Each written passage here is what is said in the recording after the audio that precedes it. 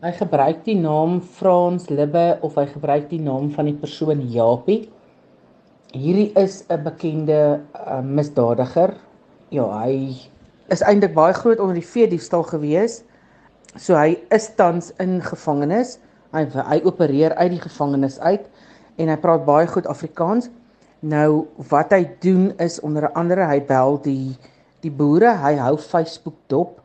So as jy 'n advertensie op Facebook geplaas het, is die kanse goed dat hy jou dalk kan kontak met jou nommer en dan gebruik hy nou net 'n plaas gekoop in 'n sekere omgewing, gewoonlik naby daar of whatever ook al, en dan wil hy by jou skape koop en dan hy het nou onlangs 'n ou in standaardton gevang, maar dit was vir 1.6 miljoen rand se skape, oor die 600 skape wat hy gekoop het. Hy stuur vir jou bewys van betaling wat legit lyk, so sy vervalsing is briljant, die ouens wat dit vir hom doen, dan stuur hy vir jou daardie bewys van betaling, dat jy dan nou 1.6 miljoen rand in jou rekening het, voordat die boere dit geverifieer het, dat die betaling in hulle bankrekening is. Dan reël hy nou sommer met jou om jou trok te gebruik.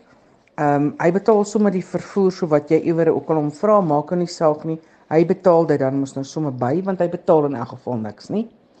Dan gaan lewer die boer dit af. Nou, ons op hierdie stadium kry ons dit dat in die Virginia, Henneman, Odendaalsrus omgewing, Kroonstad area, Boshoff, sy nou redelik bedrywig, maar ja, nie daar nie, hy is standaardton ook besig. En dan gaan lewer die boer dan die goeders daar af, sonder dat hy geverifieer het dat die geld in sy bankrekening is.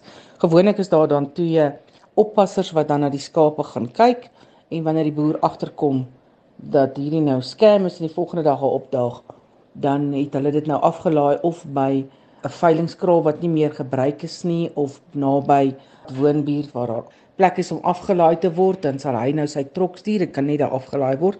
Daar is mense wat wag vir dit, en dan is die oppassers daar, en dan die volgende dag, dan is alles weg, skape is weg, jy het nie jou geld gekry nie. Sy bewys, proof of payment, dit lyk legit, totdat jy dan die volgende dag na jou geld soek.